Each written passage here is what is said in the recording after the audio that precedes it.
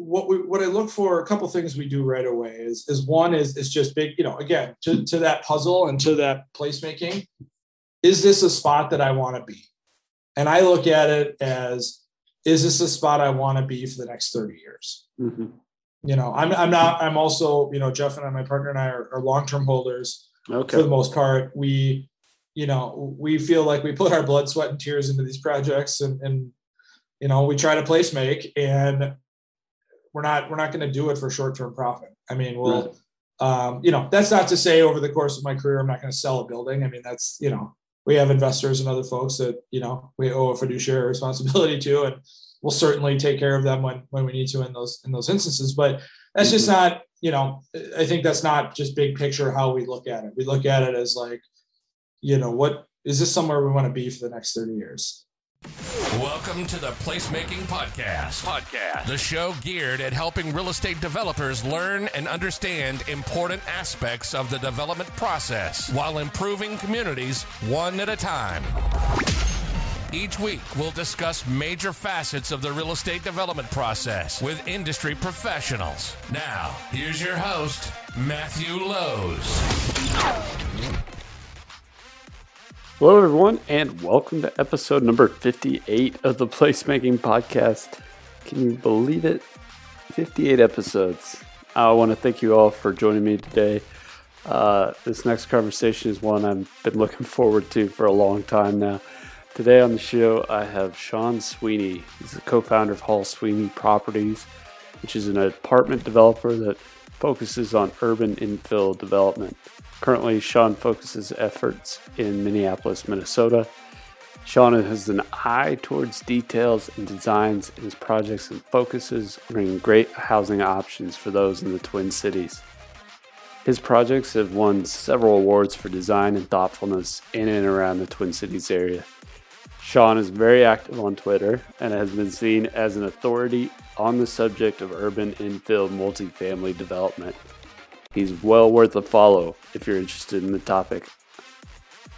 Now, in this episode, we look at how Sean started in real estate development, his definition of placemaking, and how it can be created through great design, and the keys to success that he's found in urban infill multifamily development.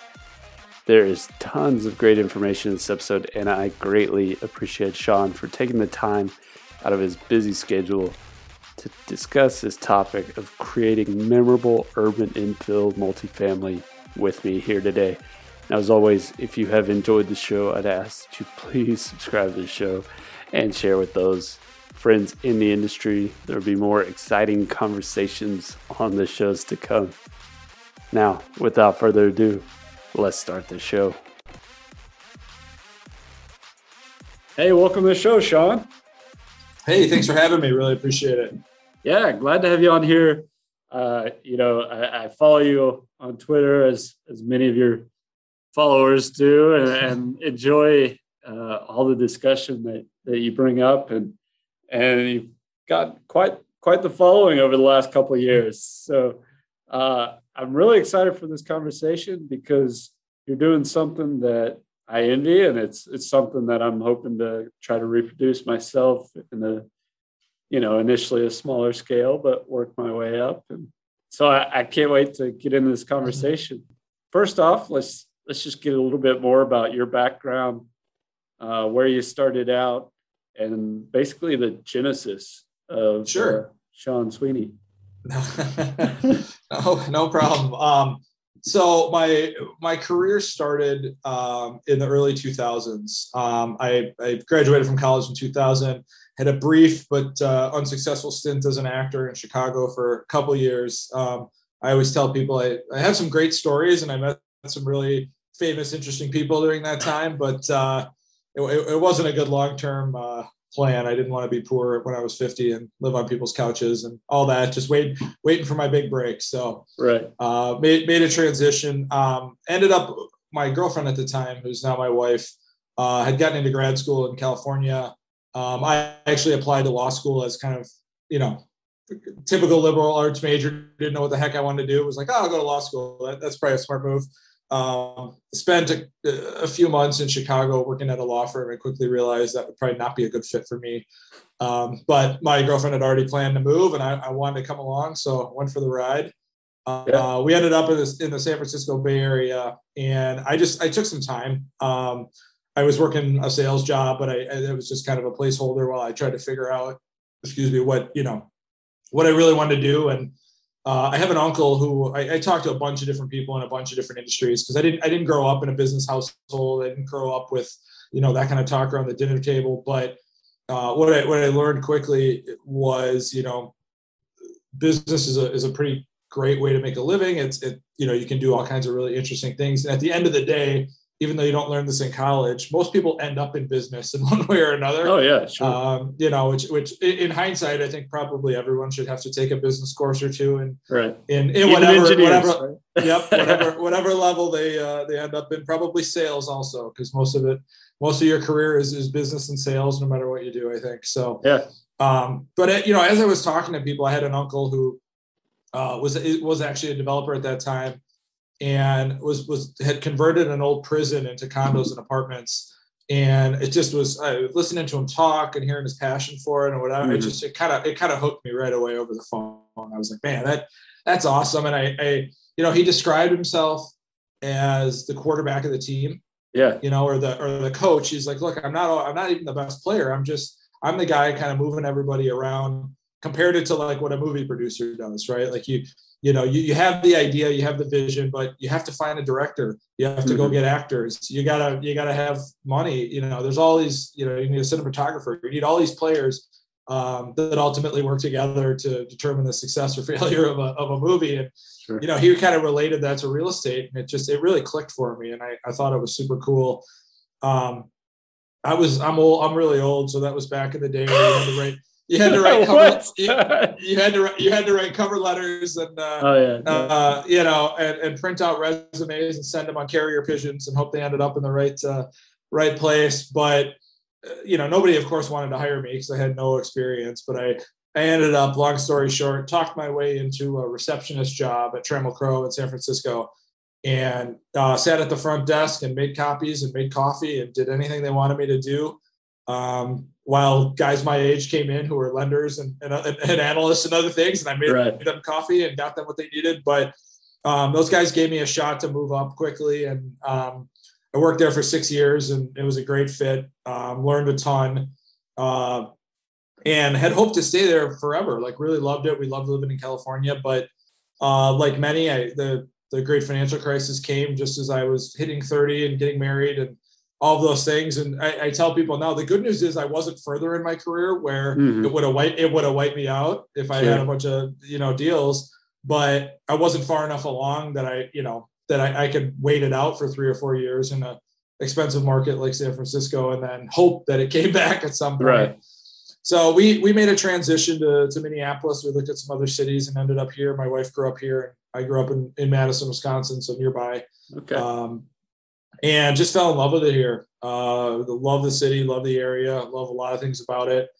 And took a job for a couple of years for a tax credit developer when I first got here, to kind of get here and just figure, get here and get established and start moving.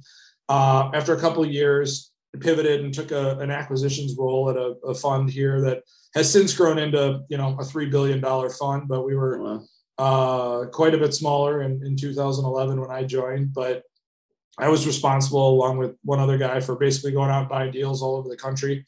We bought, 150 to 200 unit Class B apartments in the suburbs, kind of all over the country. Gotcha. And garden style.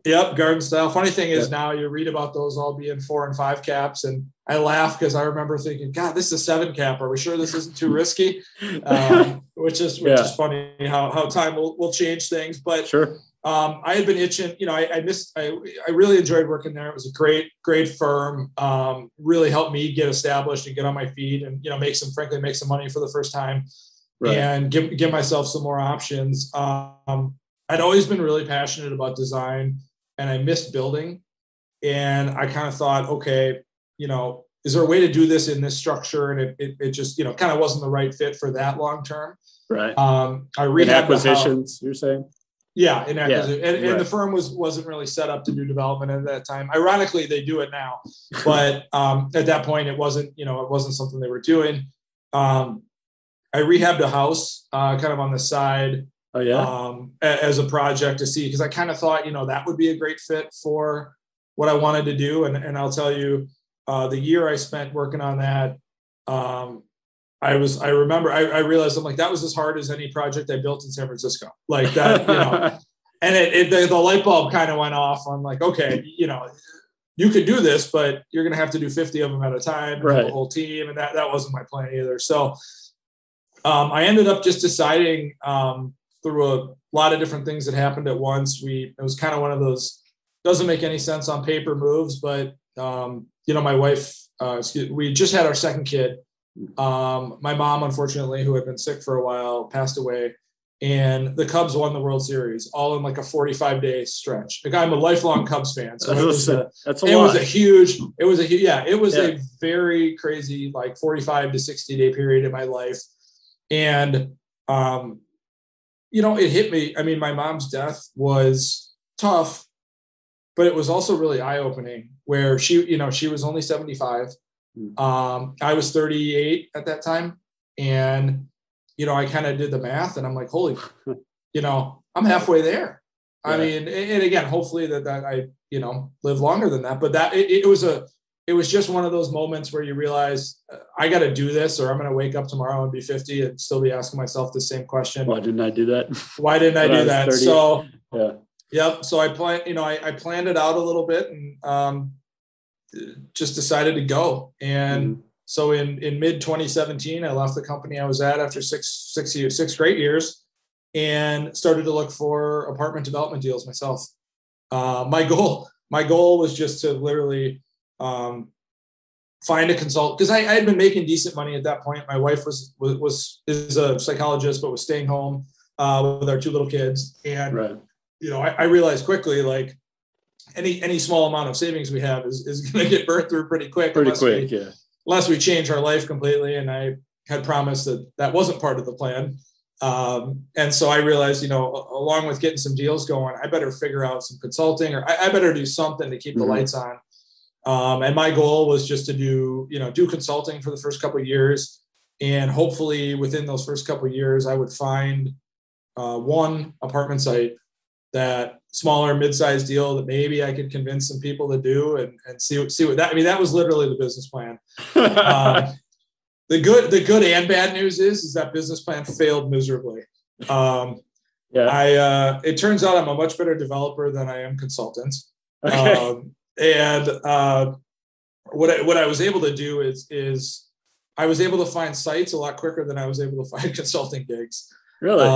So I ended up finding one site almost immediately, got into it a little, and then flipped it to another developer to make some quick cash. And then did you entitle it, or no? Was it just straight flip? Yep, it was straight flip. It was very well located. This particular developer had built 4 or 5 projects up and down the same corridor. I knew it was the right size. I mean, it just was a great fit for him, and I kind of realized that pretty quickly. And called him, and I already knew him, had a relationship with him. So it was a good move. And what kind of dawned on me there, that was a, 30, 40 unit apartment building site. It occurred to me that those sites are all over town. And, because I was never going to be able to compete with guys looking for 100 unit deals or 200 unit. I mean, there's just no way. And I knew that, doing duplexes or small, I mean, that was going to, that's a whole different thing too. So I found that there was this little niche right in the middle. And, I'd love to say it was this grand plan that I had, but it was really, you get out there and you start turning over rocks, and that's where you start to see the opportunities, right? It wasn't sitting at home analyzing it on a spreadsheet, like, what should I do? What should I do? It was like, well, I'm just going to go out and start looking for deals and see what happens. But what ended up transpiring from that is, I got 3 sites under contract within the first 6 months of starting my own company, and convinced a couple of people, thankfully, to back me, and off we went. Everything was going really well for a while. Ran into some trouble on the first one. There was a lawsuit and some other things in the that we were dealing with, which was tough, delayed our start by a year, also delayed my first paycheck for a year, which at that point was really tough. But, after grinding through it for the first couple of years and putting a bunch of sites together, getting involved, I was really thankful. I had one partner and I had another couple of guys I was working with who were awesome about like pulling me into a couple other deals because they needed some help. So it worked out really, really well for me. But after 3 years, we had built four or five projects. And after 4 years, we built 6. And Jeez. I've got the 7th one under construction now and 8, 9, and 10 in the pipeline. So awesome. So I totally failed on my goals, but I joked that I didn't, but I'm so much further ahead already than where I thought I would be. So that's awesome. It's a win in my book at this point. Oh yeah, definitely. And we covered a lot right there. There's a lot that happened. Can we rewind a little bit back to your time at Trammell?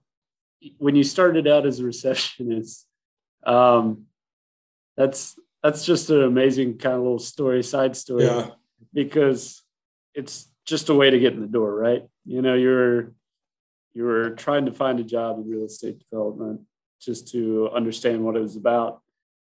And you were able to get in at, what others might scoff at, but turned out to be a lot did. Yeah, okay. Yep. To be a pretty good plan for you. I'm sure you got a lot of, like you said, you got a lot of slack for that. How did you kind of convince yourself to keep with it? Sure. No, so the couple things that were working in my favor. One was this particular branch or this outfit of Trammell was a small group. There was only 4 people. So there was the 2 principals, a vice president, and an office manager. So I wasn't, one of the things working to my advantage, I didn't have to leapfrog 50 people. Right. I got into a small team, which was great. So that really helped because I got to work with everybody. It wasn't like I didn't meet the owner for 10 years, right? It was like, I was the second day I was helping them with stuff. So we were, they got to know me quick. And I actually lived about an hour and 10 minutes away from the office at that point while my wife was going to school. So I commuted an hour and 10 minutes each way.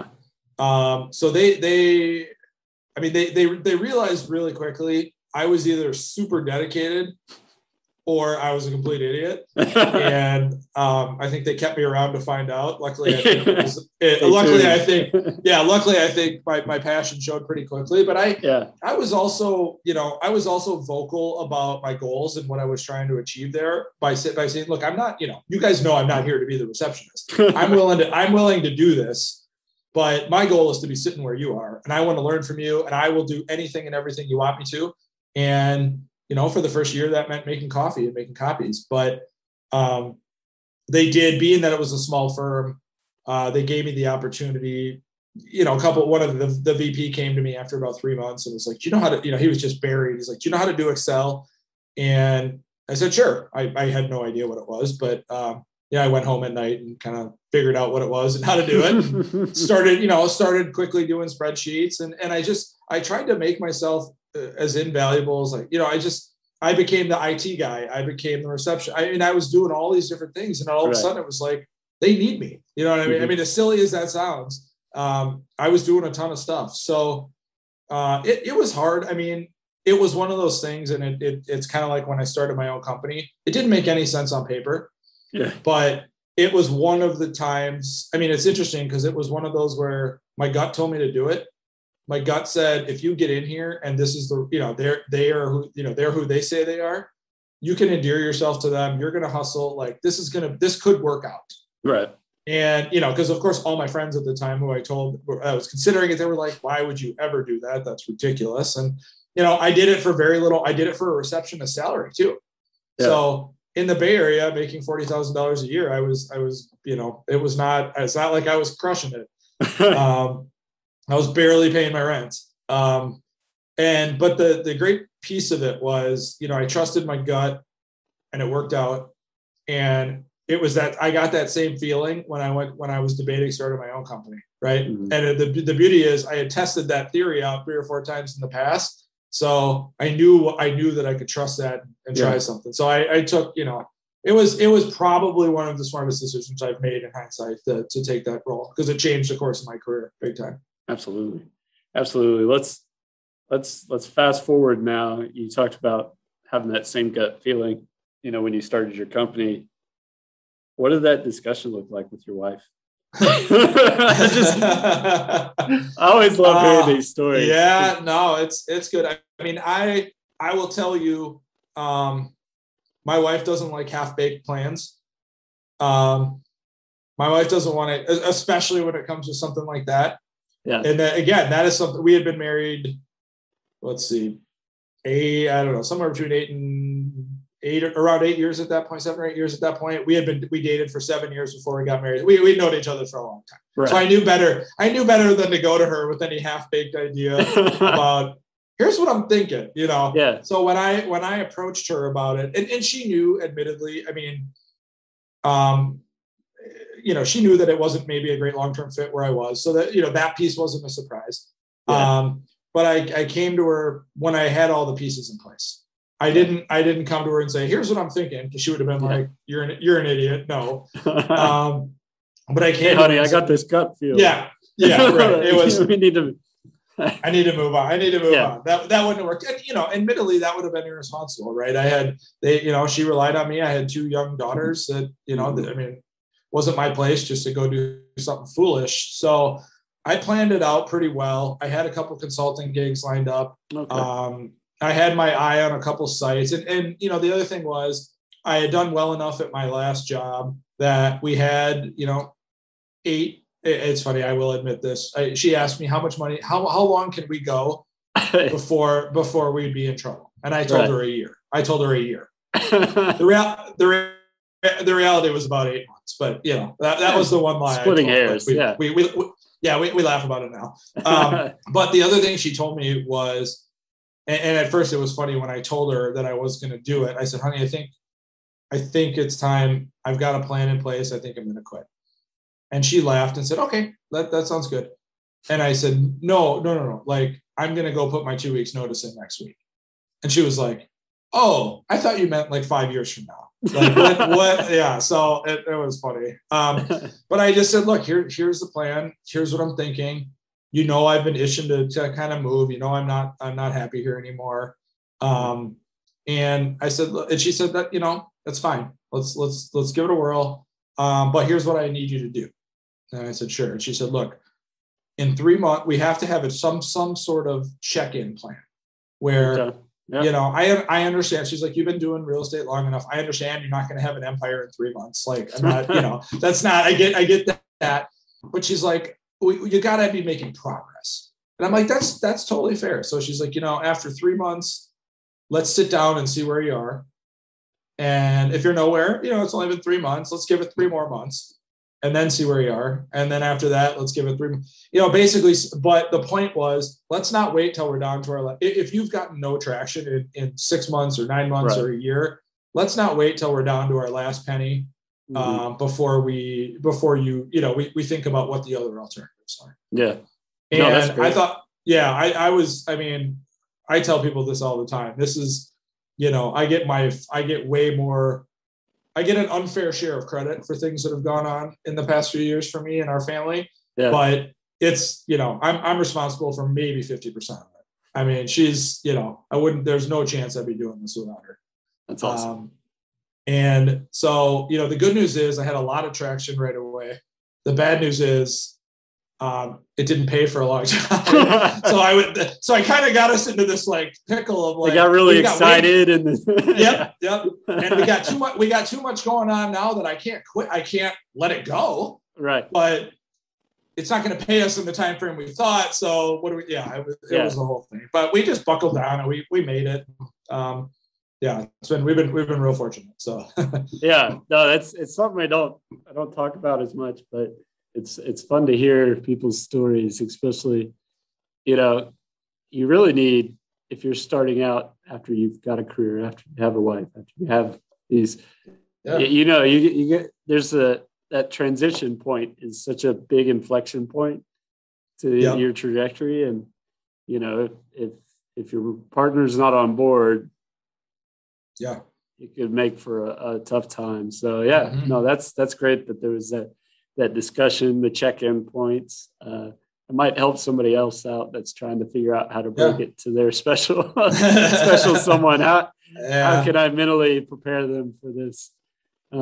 That's awesome. So let's kind of fast forward a little bit more to, your first true projects that went vertical, and then going forward, what does your ideal project look like? What's your typical project? Yeah, it's funny because I would have given you a different answer every year.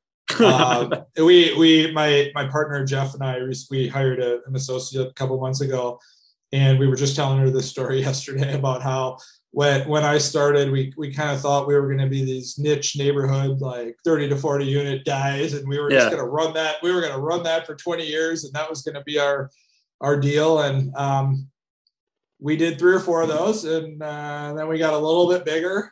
We did a 91 unit, and now we're doing 125 units, and we're going to start a 200 unit in the spring. And it's just what we've just kept growing.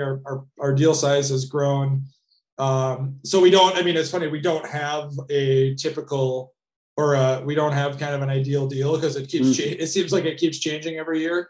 But we've been really, we started out, we really wanted to do really well designed kind of neighborhood infill, and we're still doing really well designed neighborhood infill. But I would tell you the scale of the projects is just growing. And that hasn't been as much. It's been somewhat of a driven by us, but we've been we've just been beyond fortunate in the sense that our early projects got a lot of press, just got a lot of notoriety and a lot of, eyeballs. And what happened quickly is just people, we just had more opportunities than we could handle. We were just really, really lucky that, people kept coming to us with stuff, and it just, the stuff that people were bringing us got bigger and bigger. And as we were able to show investors and other people that we've executed really successfully on the other stuff, people were willing to back us on bigger and bigger stuff. And now, our last deal, we had to turn investors away. We had more than we could handle. That's awesome. So, and that was on our largest deal ever. So it's been interesting. But I think big picture for us, and we are, we're ebbing and flowing with the market and the way things change sometimes. But I don't think we'll ever be suburban garden style builders. I think we're always going to be really well designed kind of urban infill builders.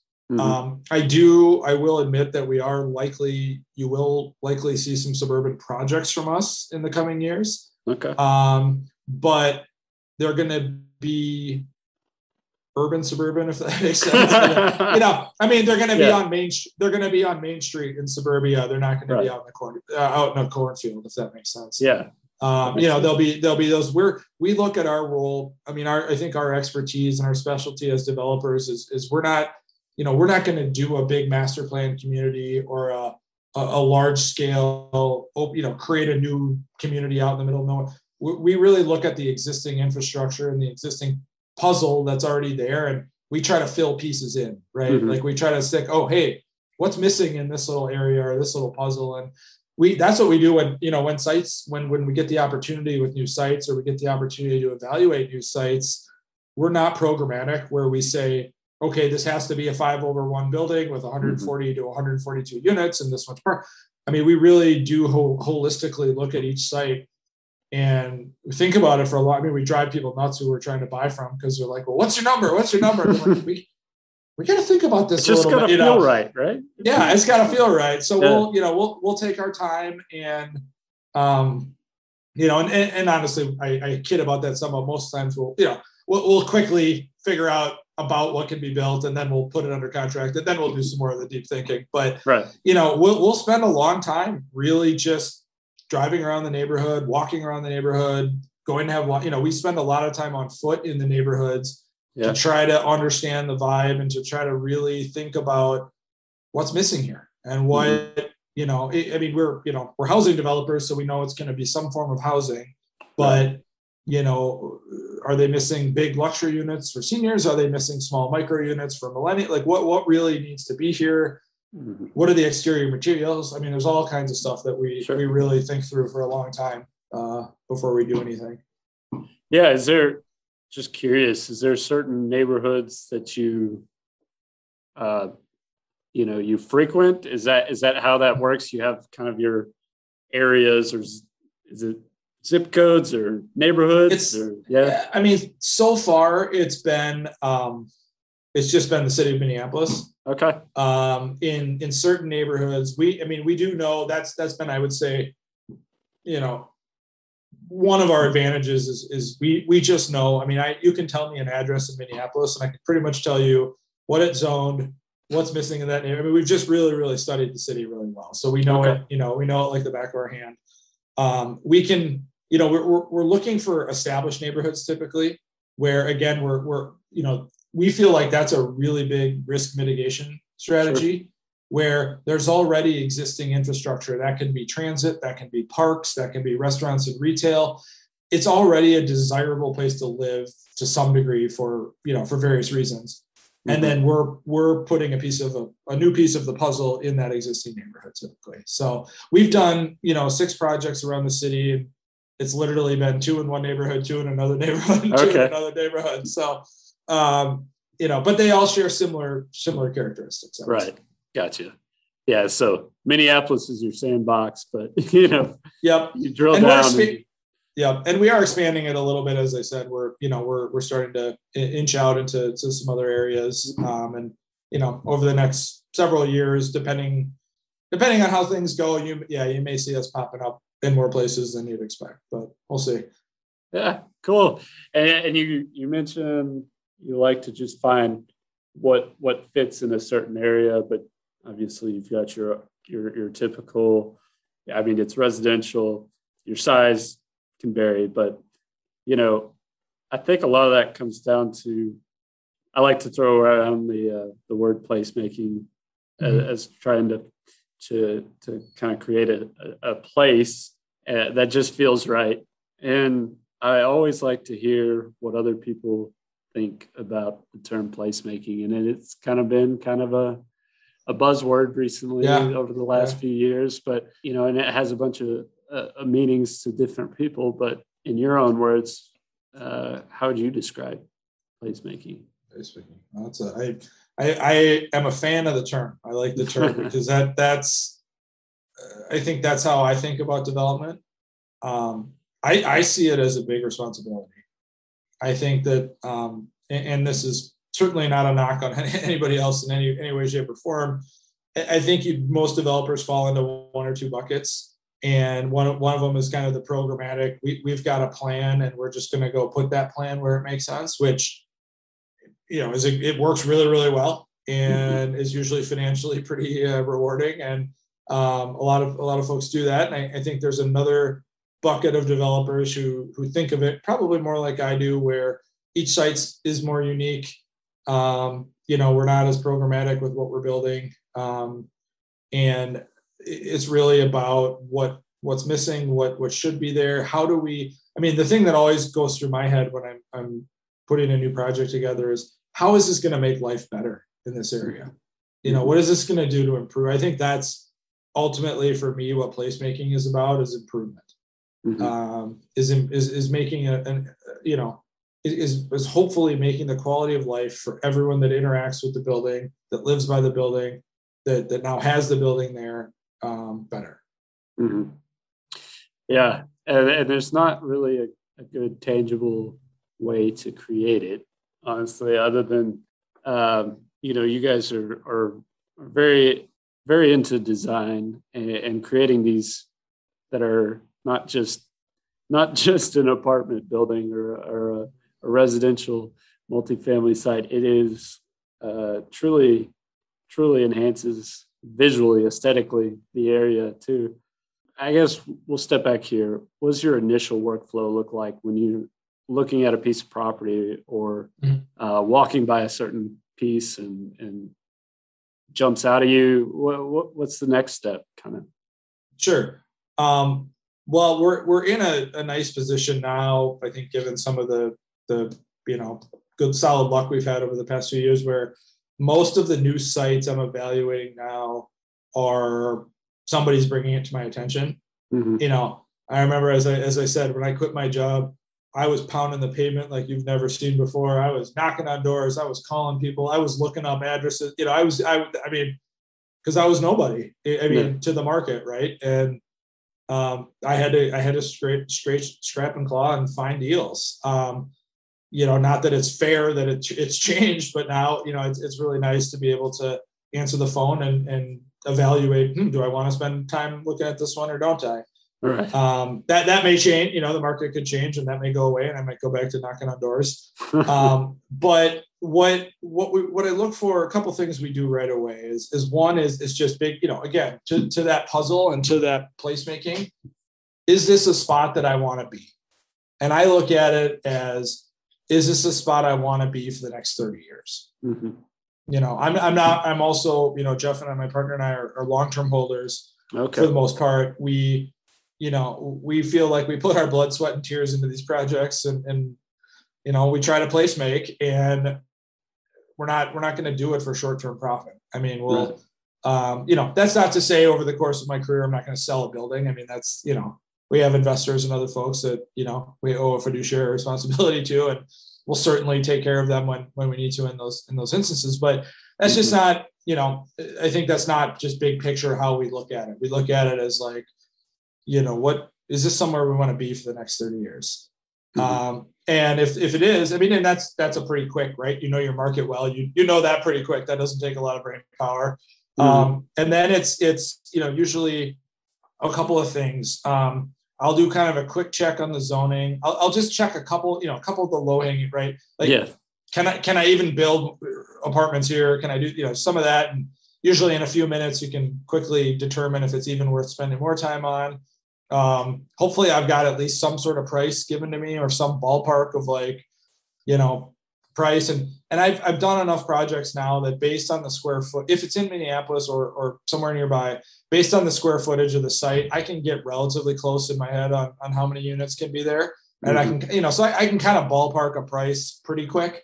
And if I think it's 2 million and they're asking 9, I'm not going to spend I'm not going to spend any more time on it. But if they're either like, look, we don't know, you tell us what the price is, or they give me some ballpark that per unit or per square foot that seems, at least reasonable, I'll take the next step. That's usually getting in touch with my architect and saying, look, confidentially, we've got, this site X, Y, and Z is on the table. Can you spend half an hour and just do a quick fit plan and let us know what you think can fit there? And his first question to me is always, well, what's the vision? What do you think goes there? And I have to, so we'll talk through that a little bit as to who I think would live there and why, and that kind of helps them think through how to structure it, how much parking do you need, all that kind of stuff. Is there? And he can. Oh, go ahead. Oh, sorry. Just curious. In Minneapolis, is there parking minimums, or is it? There used to be. They've since gone away. Which is great. Although which I will tell you is amazing from a flexibility standpoint. Right. Everybody comes in from out of town now and thinks they can build projects without parking. The funny thing is the market hasn't caught up to that yet. Obviously, I mean, we're not a city.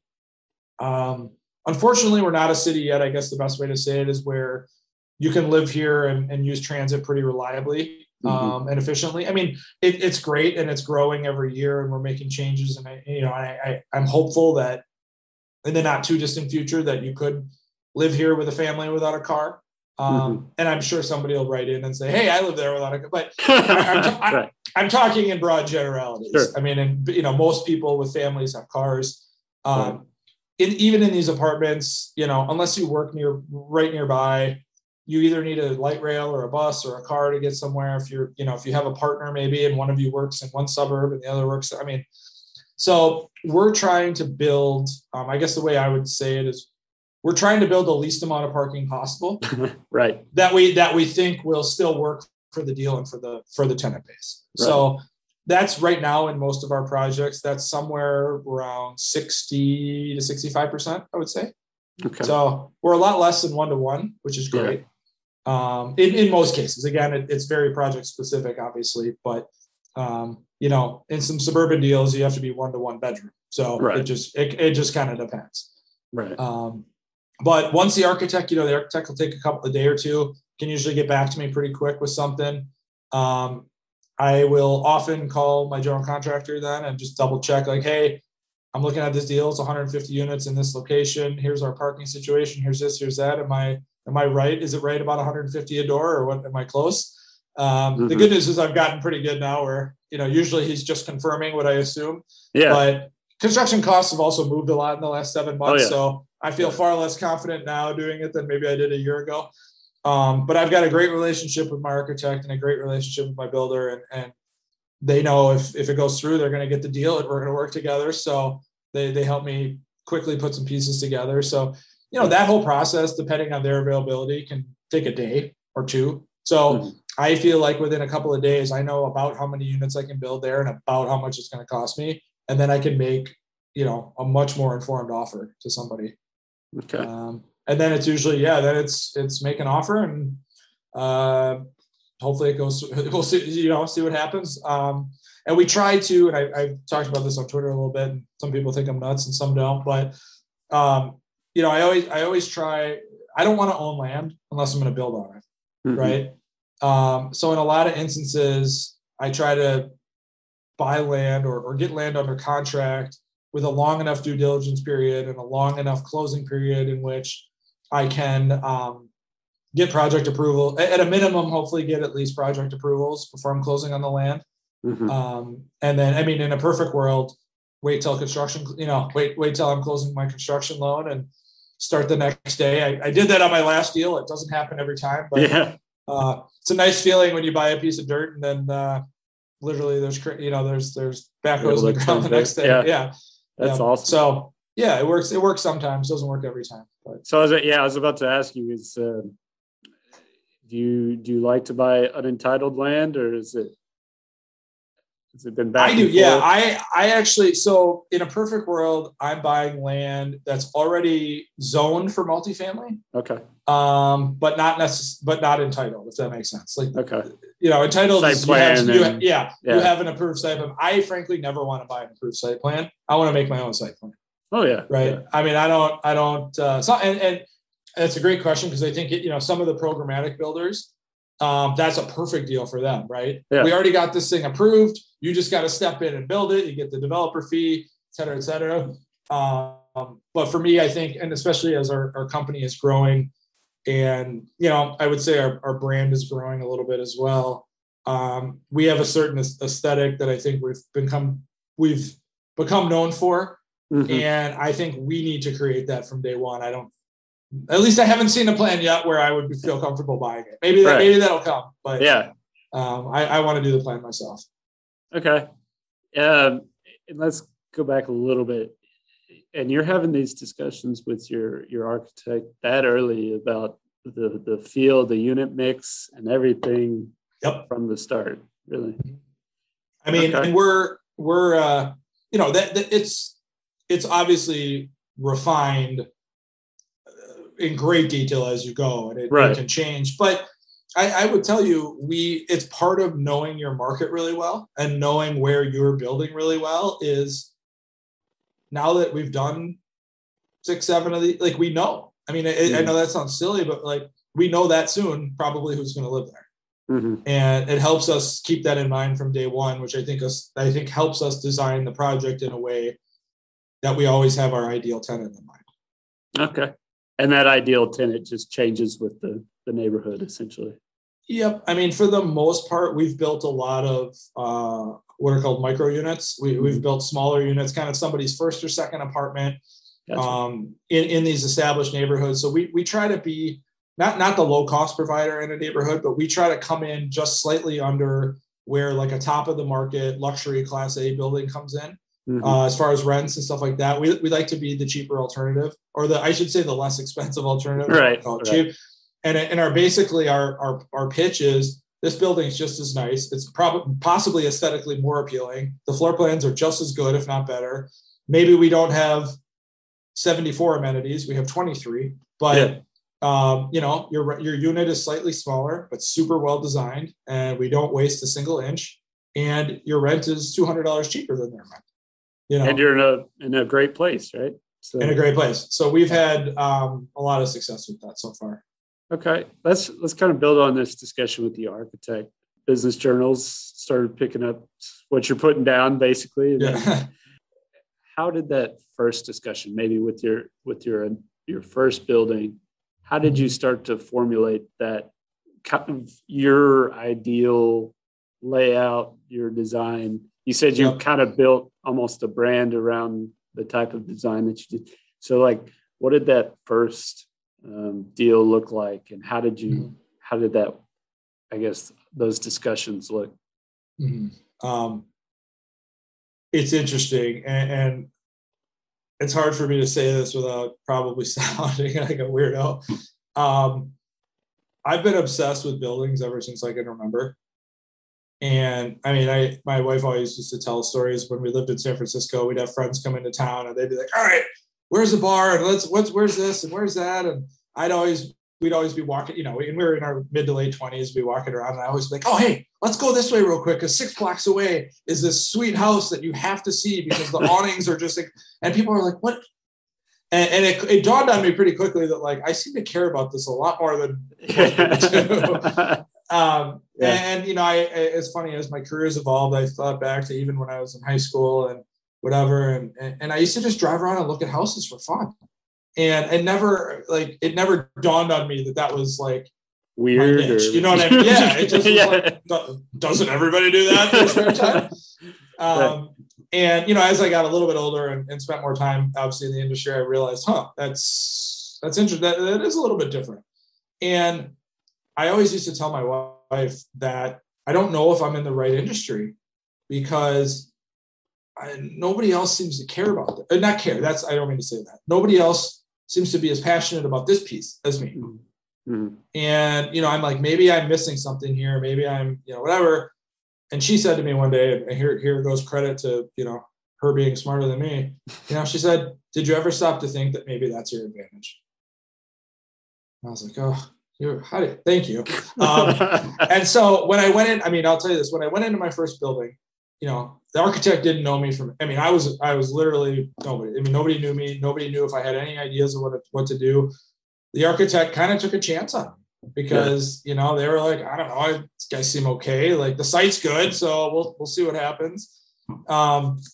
And I showed up to the first design meeting with 10 pictures, and they were looking at me like, "What?" And I said, "I want it to look like this. Here are 10 inspiration images that I want you to think about when you design this building." Yeah. And I had been collecting those for 20 years. Right. And they looked at me like I was nuts. They were kind of like, "This is awesome," or this, like, again, there you go with me, right? Like, this is either going to work out really well, or this is going to be the worst client we've ever had. And I said, "Look, I have an idea of what I want this to look like. I think it should be super modern. I think it should have windows like this." And they said, help us think through it a little bit more. So I took out a piece of paper and I literally drew it out. And I'm like, "Here, this is what it should look like." And I don't say this to toot my own horn. It's basically what it turned out to look like. You still have that sketch? I do somewhere. Yeah. I'll have to dig it up. Yeah. But I just have a clear picture in my mind of what I want them to look like. I don't know how to explain it outside of that. But I have been really, really fortunate that, the architects that I worked with on that first deal, really, they just kind of, they just kind of let me go with it. They kind of just said, "Fine, we're going to just see what happens here with this guy."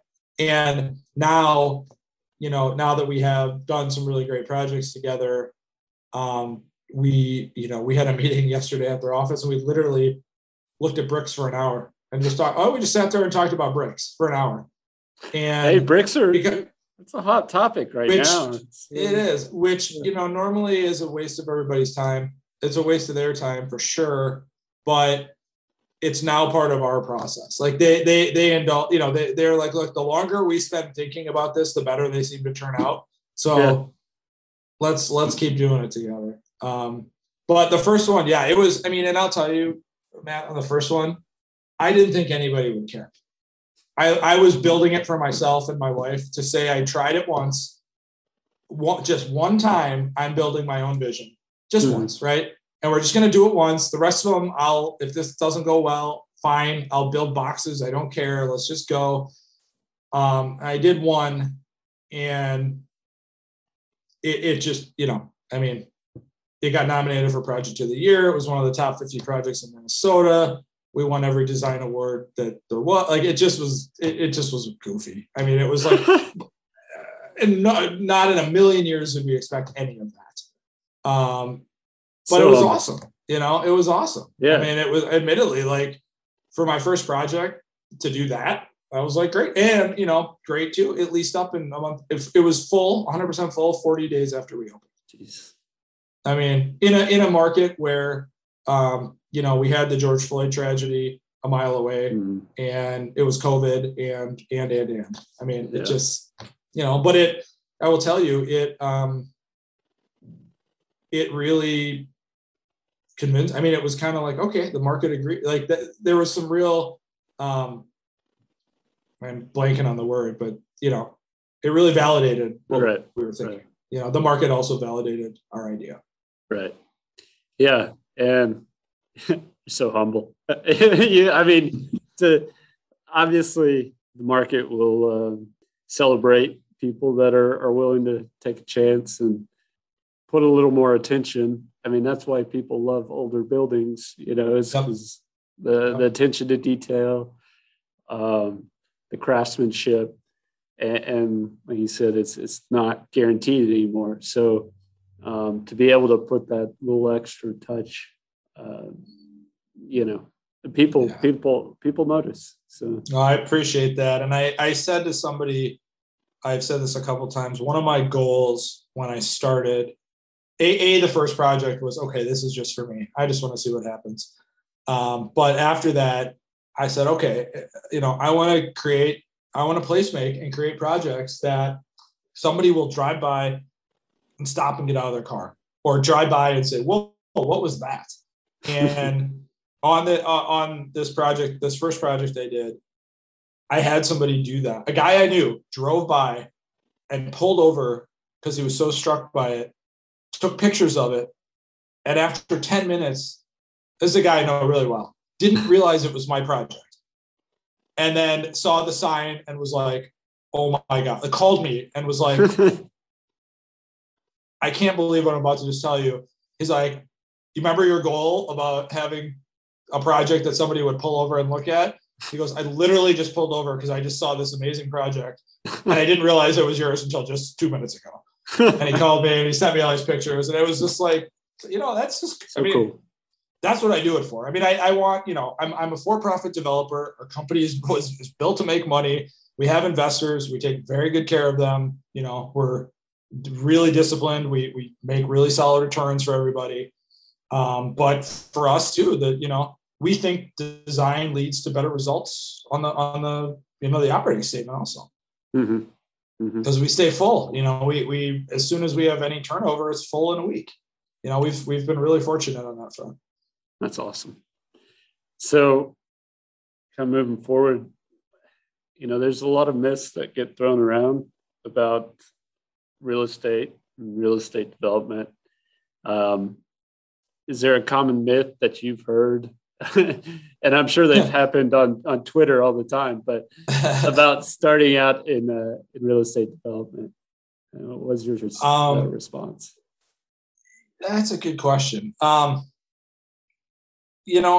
think there's a lot of them. I did say, I remember saying this on Twitter recently. I do think how the housing market is perceived to work versus how it actually works, I'm not sure there's a larger disconnect in any other industry. Yeah. Everybody, because they live in an apartment or own a home, pretty much thinks they understand the real estate market and the development market and how things work. I think that's probably one of the biggest ones.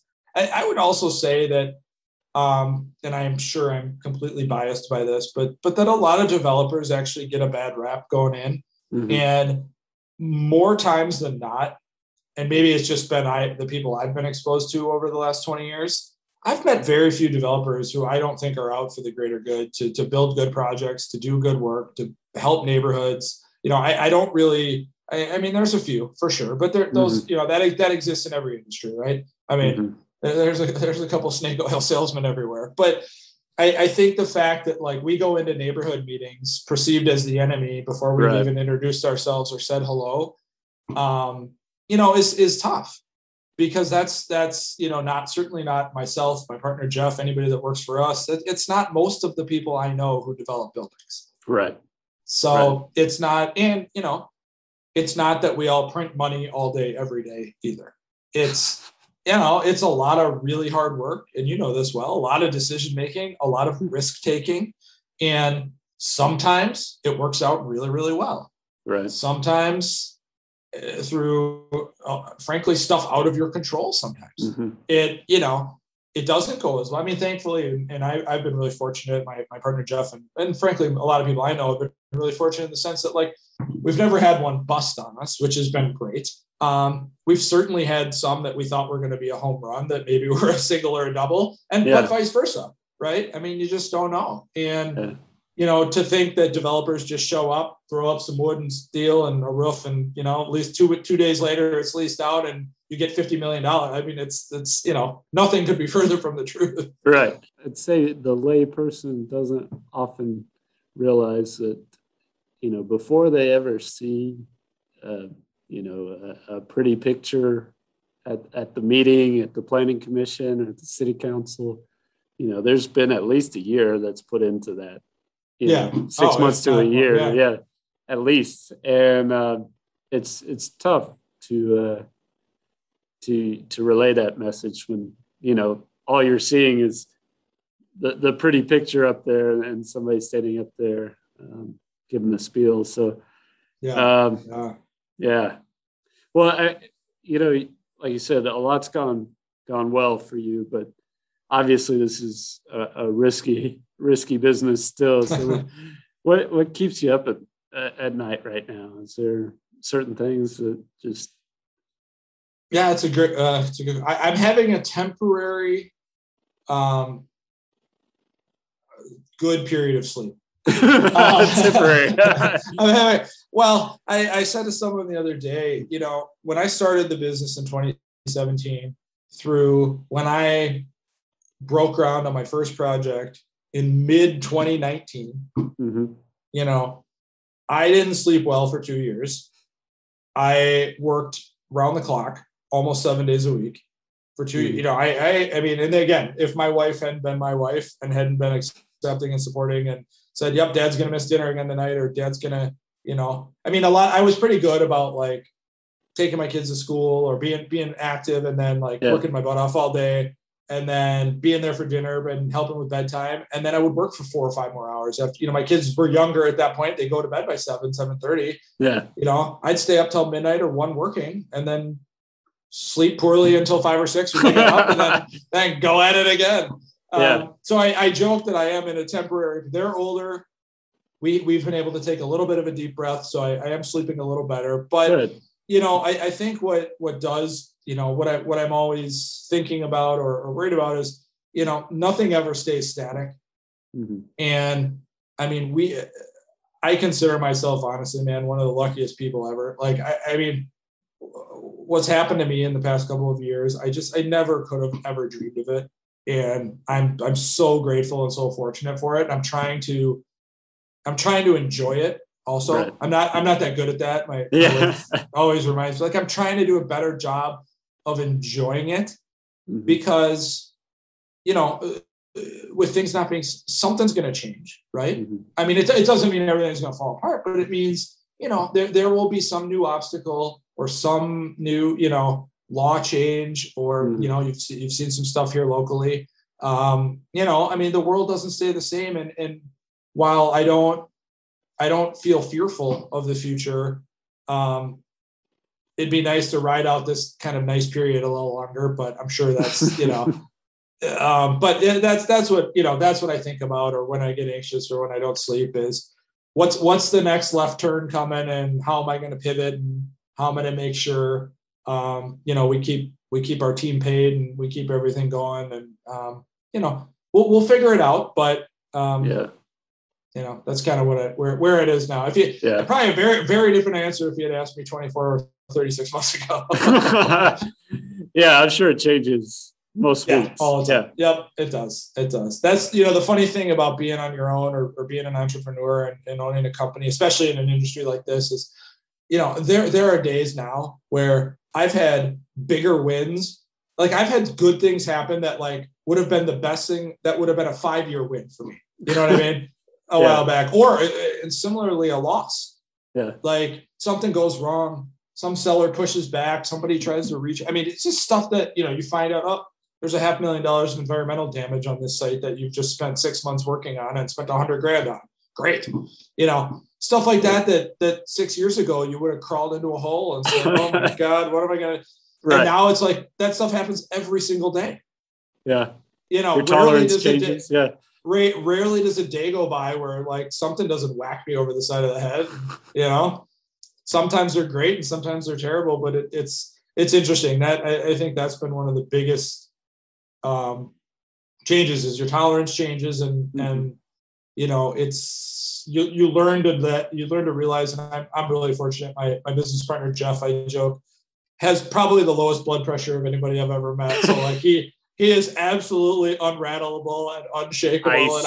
And I'll call him like, oh my God, he's like, it's fine. We'll figure it out. Don't worry. That's awesome. Which is a good balance for me some days, but we'll see. That's awesome.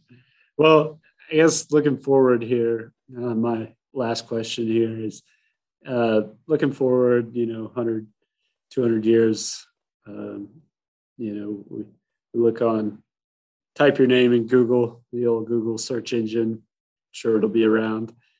We'll be in the metaverse then. Right. It won't even matter. Right. Well, whatever it is, whatever knowledge base we have at that time. Sure. What would you like it to say for the legacy of you, Sean, and your company? I think that I don't even know if it'll come up in 100 years. I mean, I'm building housing. I'm not saving lives here. But I would hope that if we leave any sort of legacy, or, I kind of feel like been really lucky with some of the, I don't know if attention's the right word we've gotten or whatever, but, the people have kind of look up to me a little bit, or I'm I feel like maybe, especially on Twitter, I've become somewhat of an example for people to look at. And I take that responsibility really seriously. And I'm really grateful for that. And I think that I hope that, whether it's in 100 years or whether it's just now as we operate in the world, that people look at us as people trying to do it right, people trying to be conscientious, people trying to be kind, people trying to be giving back. And obviously, be cool if people thought our buildings were cool, but that's okay. I'm all right with it. I think we know they're okay, so we'll be all right there. But I just, I talk about, I try to be somebody that talks about my challenges too. Mm-hmm. And, I've talked on Twitter about therapy and about how that really changed my life and really, frankly, saved my life. So I think for me, it would just be, if people ever think about me in 100 years, that I was somebody that tried to do right by the world and tried to do good work, and hopefully was open and can't think of the word, open and not transparent, but I was vulnerable enough to talk about all the stuff. And my hope is that by doing that, by being that kind of person, there's people out there that might say, oh, that guy went to therapy. Maybe I should try it. Or that guy did that. Maybe if Sean can do it, I should try it. Or, to be, as I become more successful, to still be an example for people of, like, here's what here are scary things that I do too, and challenges that I have too. Yeah. I think that's something along those lines. that was not very eloquently said, but that's what I mean. Yeah. That's a long eulogy, but yeah, no.